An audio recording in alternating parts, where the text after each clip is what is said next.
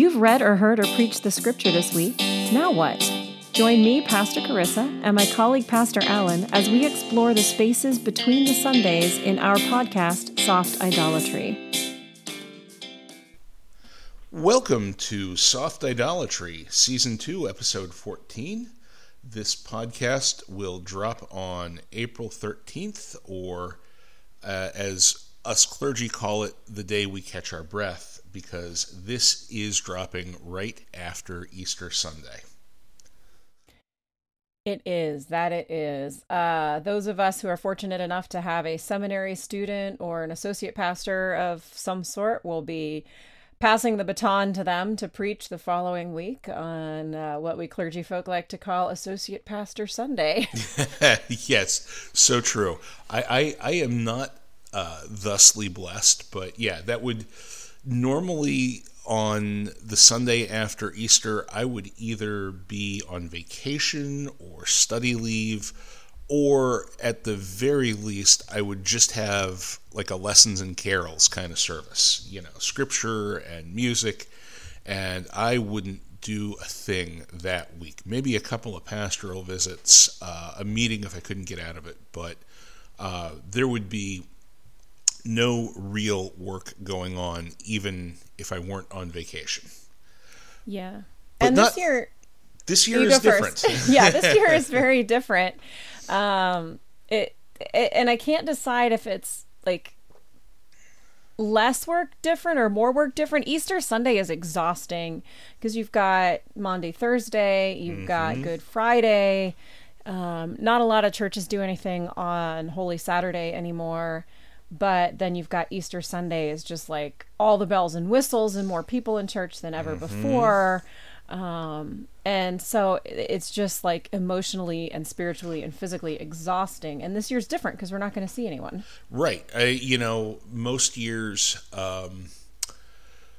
most of the years that I've been in ministry, which is really 4.5 years, so not that long, but the clergy associations that I've been with have done Lenten lunchtime services, so there was that going on, and we were doing, in my congregation, we were doing a Wednesday evening Lenten dinner and scripture service, just light meal, soup and bread, but there was all kinds of stuff going on, and I normally enjoy the intensity of all this, and the having that week where in the space of 10 days you write 4 sermons, and as exhausting as that is, it's great to pour out all of that energy and to be so focused on that particular task. And this year, crickets. Right. We've all given up a whole lot more for Lent than we'd initially expected, haven't we? Yes, we have.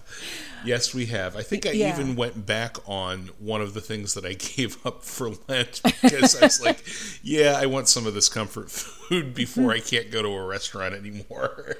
I joked because Ash Wednesday fell while I was out of the country on my trip.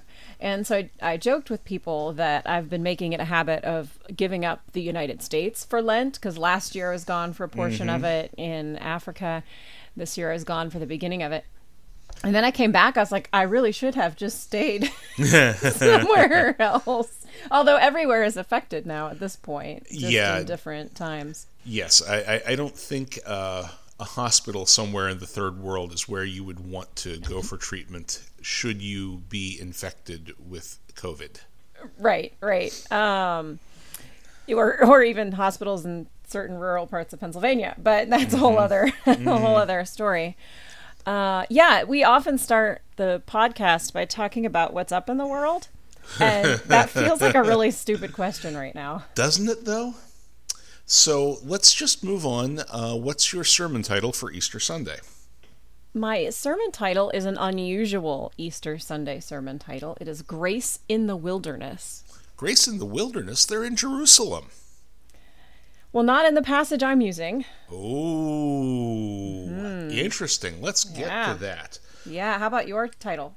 Interesting Times. They are indeed. Every Yes. week I feel like, do I bring in a different angle or do I keep harping on the whole quarantine coronavirus thing? And you just can't not talk about it. No, it's so big, and my feeling has always been, if there's an elephant in the room, give that elephant a name, talk about it, remove the power that it has if it's the thing you can't name, because it only has power if you can't name it. Well, that might not be true. It can still have some power, but its greatest power is when it's that thing you can't talk about. He who shall not be named. We just finished our Harry Potter marathon. Yeah. And they use the idea of like saying Voldemort takes away some amount of power that he has because it's removing the element of fear. So I'm with you. And that's actually why I am not preaching from the gospel narrative of the resurrection this Easter Sunday. You are reading it, though. We are reading it because that, you can't not read that on Easter Sunday morning. But the text that I'm preaching from is Jeremiah 31, 1-6, which is one of those lectionary texts for Easter that you can see some of the themes and elements and why it was chosen, but nobody ever preaches on it because why would you? Why indeed? Except when you have a year when nothing else makes sense. And Exactly. It speaks into the craziness that we all are living through. And yeah, you persuaded me on this one too. I was going to go with the resurrection account in the Gospel of John, but somehow this seems more interesting this year. It really does. And I know I've passed over this passage before for Easter Sunday, and I don't think I've even read it on Easter Sunday morning. I've usually gone with a psalm and the resurrection text, but this is just, I'm going to go ahead and read it if that's all right. This is Jeremiah 31, 1-6. At that time, says the Lord, I will be the God of all the families of Israel, and they shall be my people. Thus says the Lord, the people who survived the sword found grace in the wilderness when Israel sought for rest. The Lord appeared to him from far away. I have loved you with an everlasting love. Therefore I have continued my faithfulness to you. Again I will build you, and you shall be built, O Virgin Israel. Again you shall take your tambourines and go forth in the dance of the merrymakers. Again you shall plant vineyards on the mountains of Samaria. The planters shall plant and shall enjoy the fruit. For there shall be a day when the sentinels will call in the hill country of Ephraim, come, let us go up to Zion, to the Lord our God. The word of God for the people of God. Thanks be to God. We need that message this year. We need to lean into that. Don't we though? What made this pop for you when you read it? Well, I think that phrase that I used for my sermon title, Grace in the Wilderness, because we are in a wilderness time right now. This is a wandering between lands. We are coming out of the old models of Christendom in our country, and we have been for a while, but this has sort of shaken us out of the tree. Yeah. Pretty much entirely. And so now we're in this in-between where we know that God has promised to us something amazing, and we know that the community of believers holds weight and power and value, but we don't know what that looks like on the other end of this wilderness time. So I really want to just dwell in that piece right there. Yeah, I think that that you're absolutely right about that. And we've, as you said, we've been in the midst of this paradigm shift for some time. But man, our members are just clinging tenaciously to older paradigms for church. And as much as we preach, get out of the church, as much as we preach, this building isn't the church, as much as we preach, we can't expect church to look like it looked like in your generation in the 50s and 60s. As much as we preach those messages, our congregations have not all been able to hear us or been able to turn what they've heard into action on their part. And now they don't have a choice. Right. Yeah.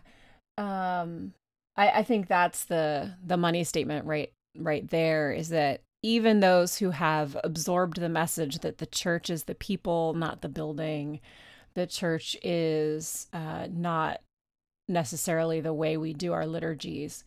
That message may have sunk in on some level, but we haven't had to use it. Mm-hmm. Yeah, especially churches that are larger, that have financial endowments, that can keep up the programs of the church as it used to be, and haven't had to feel the birth pangs of a new thing that have been felt in the smaller and medium-sized congregations.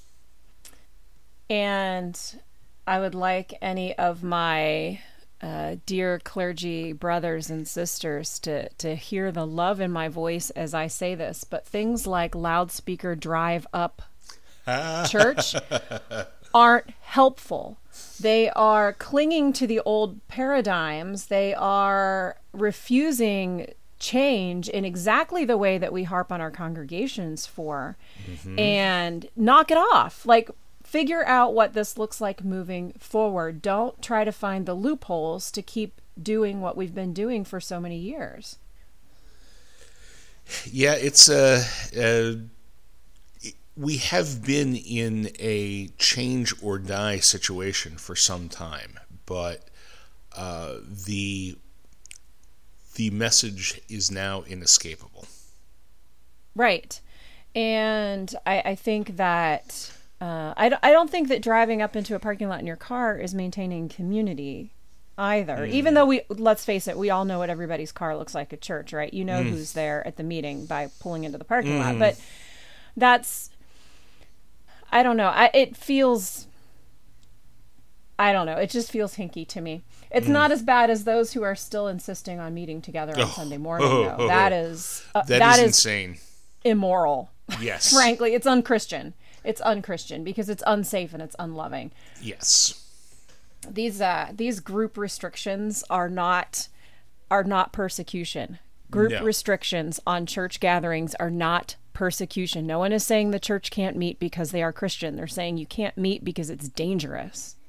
Correct. And that's that is such a poor witness to the love of God in the world, because it tells the people who aren't inside any of our churches exactly the wrong thing about what ought to be going on inside of our churches and how we ought to be relating to one another outside of the churches. It peddles this silly notion that God will somehow protect them from the plague because they're more faithful. It makes faith and worship a transactional thing, which it's not, and it just goes in the face of Christian love because it exposes everyone in that congregation to much greater risks.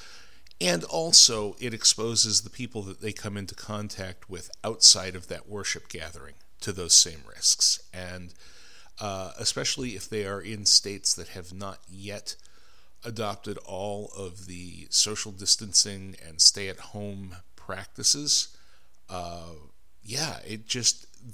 risks are astounding. There was that story from the state of Washington when there was a choir rehearsal, and there were like 30 people at the choir rehearsal, and 24 of them got sick. It might have been more people at the rehearsal, but a number of them got sick, and a couple of them died. And that was before there were any stay-at-home orders in place, but the transmission was ruthlessly effective, and they could at least claim that no one had told them to stay at home, that they didn't know that it had spread to their community. They could claim that, but, claiming that in February or early March is very different than claiming that in April. Absolutely. And lest this start to sound a little bit off topic, this is where that sitting in the wilderness part is really important. I think that often we want to skip over the wilderness bit. Mm-hmm. We want to either go to the good old days or straight into the empty tomb, the rebuilding, and exactly. And we're skipping that there is grace in the wilderness. One of the biggest narratives in Scripture is the Israelites wandering through the wilderness, because there is so much that they learned there. Mm-hmm. There is so much of God's grace there. Mm-hmm. And if we skip the wilderness, we're missing the import of the empty tomb. Right. It's the same reason that we go through periods of introspection in Advent and Lent. It's the reason that we have services during Holy Week, and we need to be reminded of the things that aren't Palm Sunday or Easter Sunday. Right. Even though it is technically Easter Sunday, it's okay to say that this Easter Sunday is a wilderness Easter. Right. We have not yet seen the full rebirth. We are perhaps seeing the light. We are experiencing what the resurrection means as we reach out to members of our congregation and our community and share God's love with them. But we ain't there yet. Mm-mm.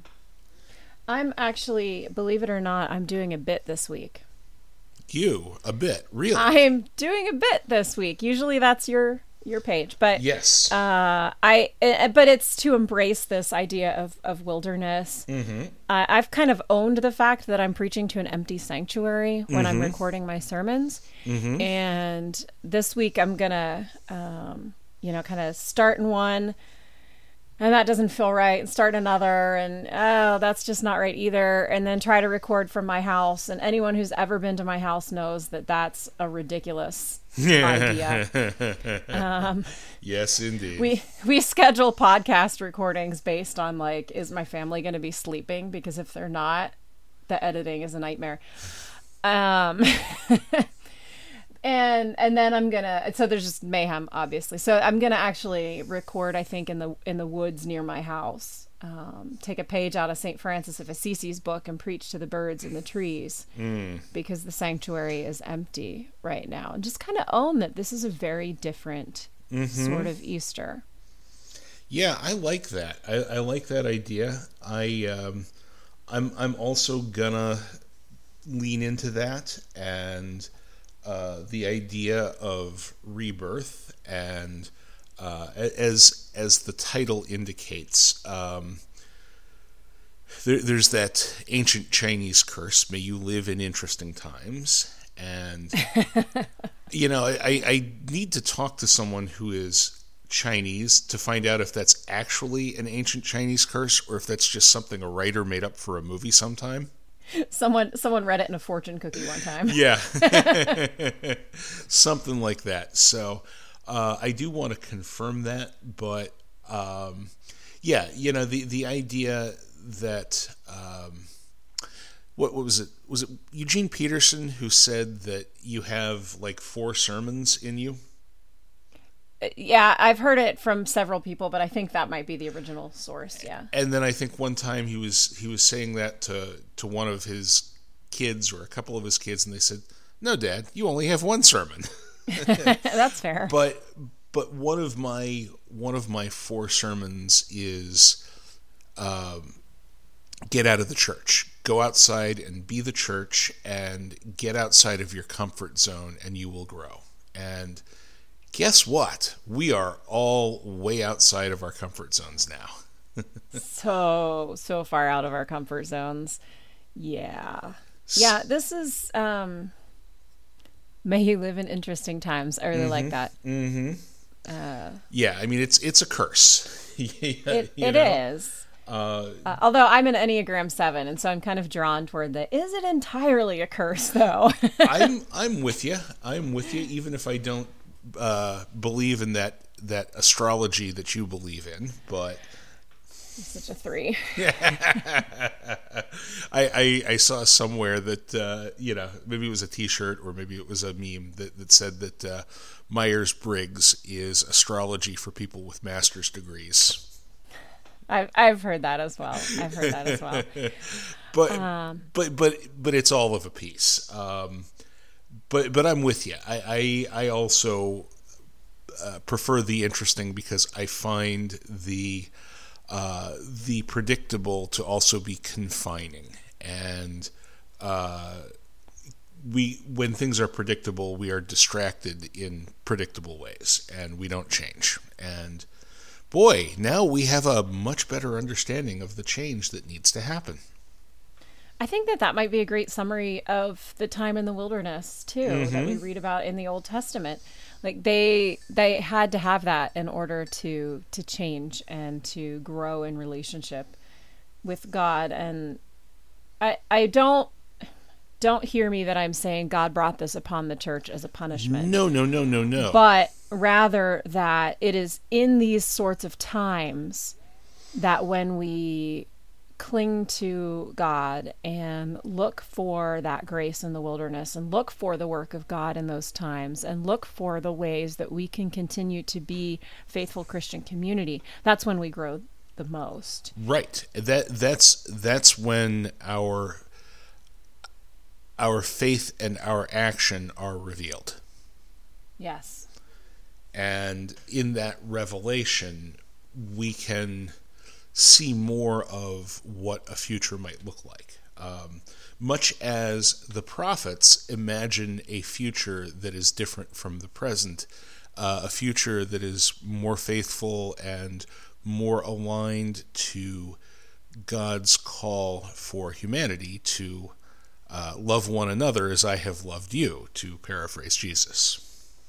Yeah, and I think that might be part of why I'm finding so much comfort in preaching from the prophets primarily currently, because they're speaking to people during times of pain and upheaval about this is what God calls you to do in these times and what you have to look forward to on the other side. Yeah, that's exactly right. I am also finding that same resonance with these readings from the prophets that we've had in the last couple weeks in the lectionary. They've really been revealing of God's word to us. Yeah. Well, that's all I got. How about you?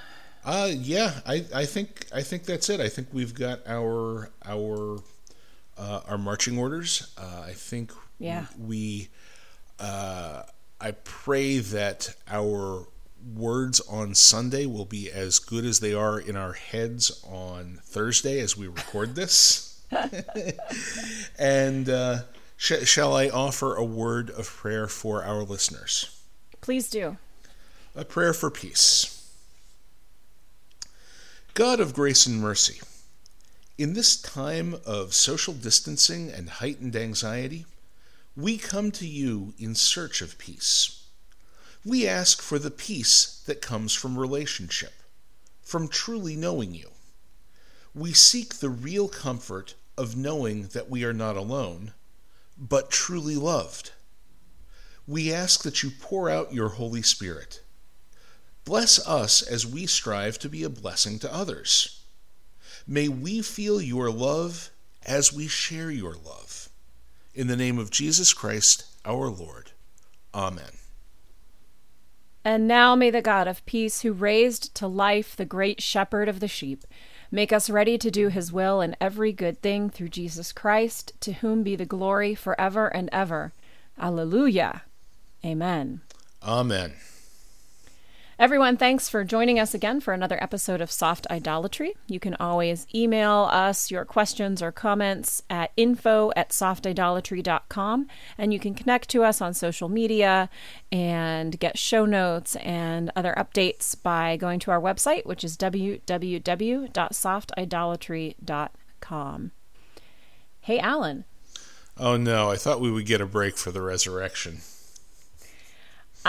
So I've been trying to keep busy during the quarantine, and I've been doing some reading, and I just started this new book on anti-gravity, and I tell you what, it is impossible to put down.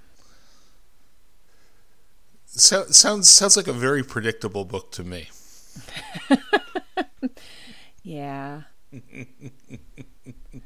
I would have thought you'd have a more inspired pun for Easter. The bunny hip hop music one I used last week. I'd already put that one out of my mind. Well, now it's back. You're welcome. Thanks for listening, folks. See you next week. Thanks for joining us on Soft Idolatry. For show notes and more information, check out our website at softidolatry.com. To send us questions or comments, you can email us at info@softidolatry.com. And if you'd like to help support this podcast, please become a patron at www.patreon.com/softidolatry. That's Patreon, Patreon.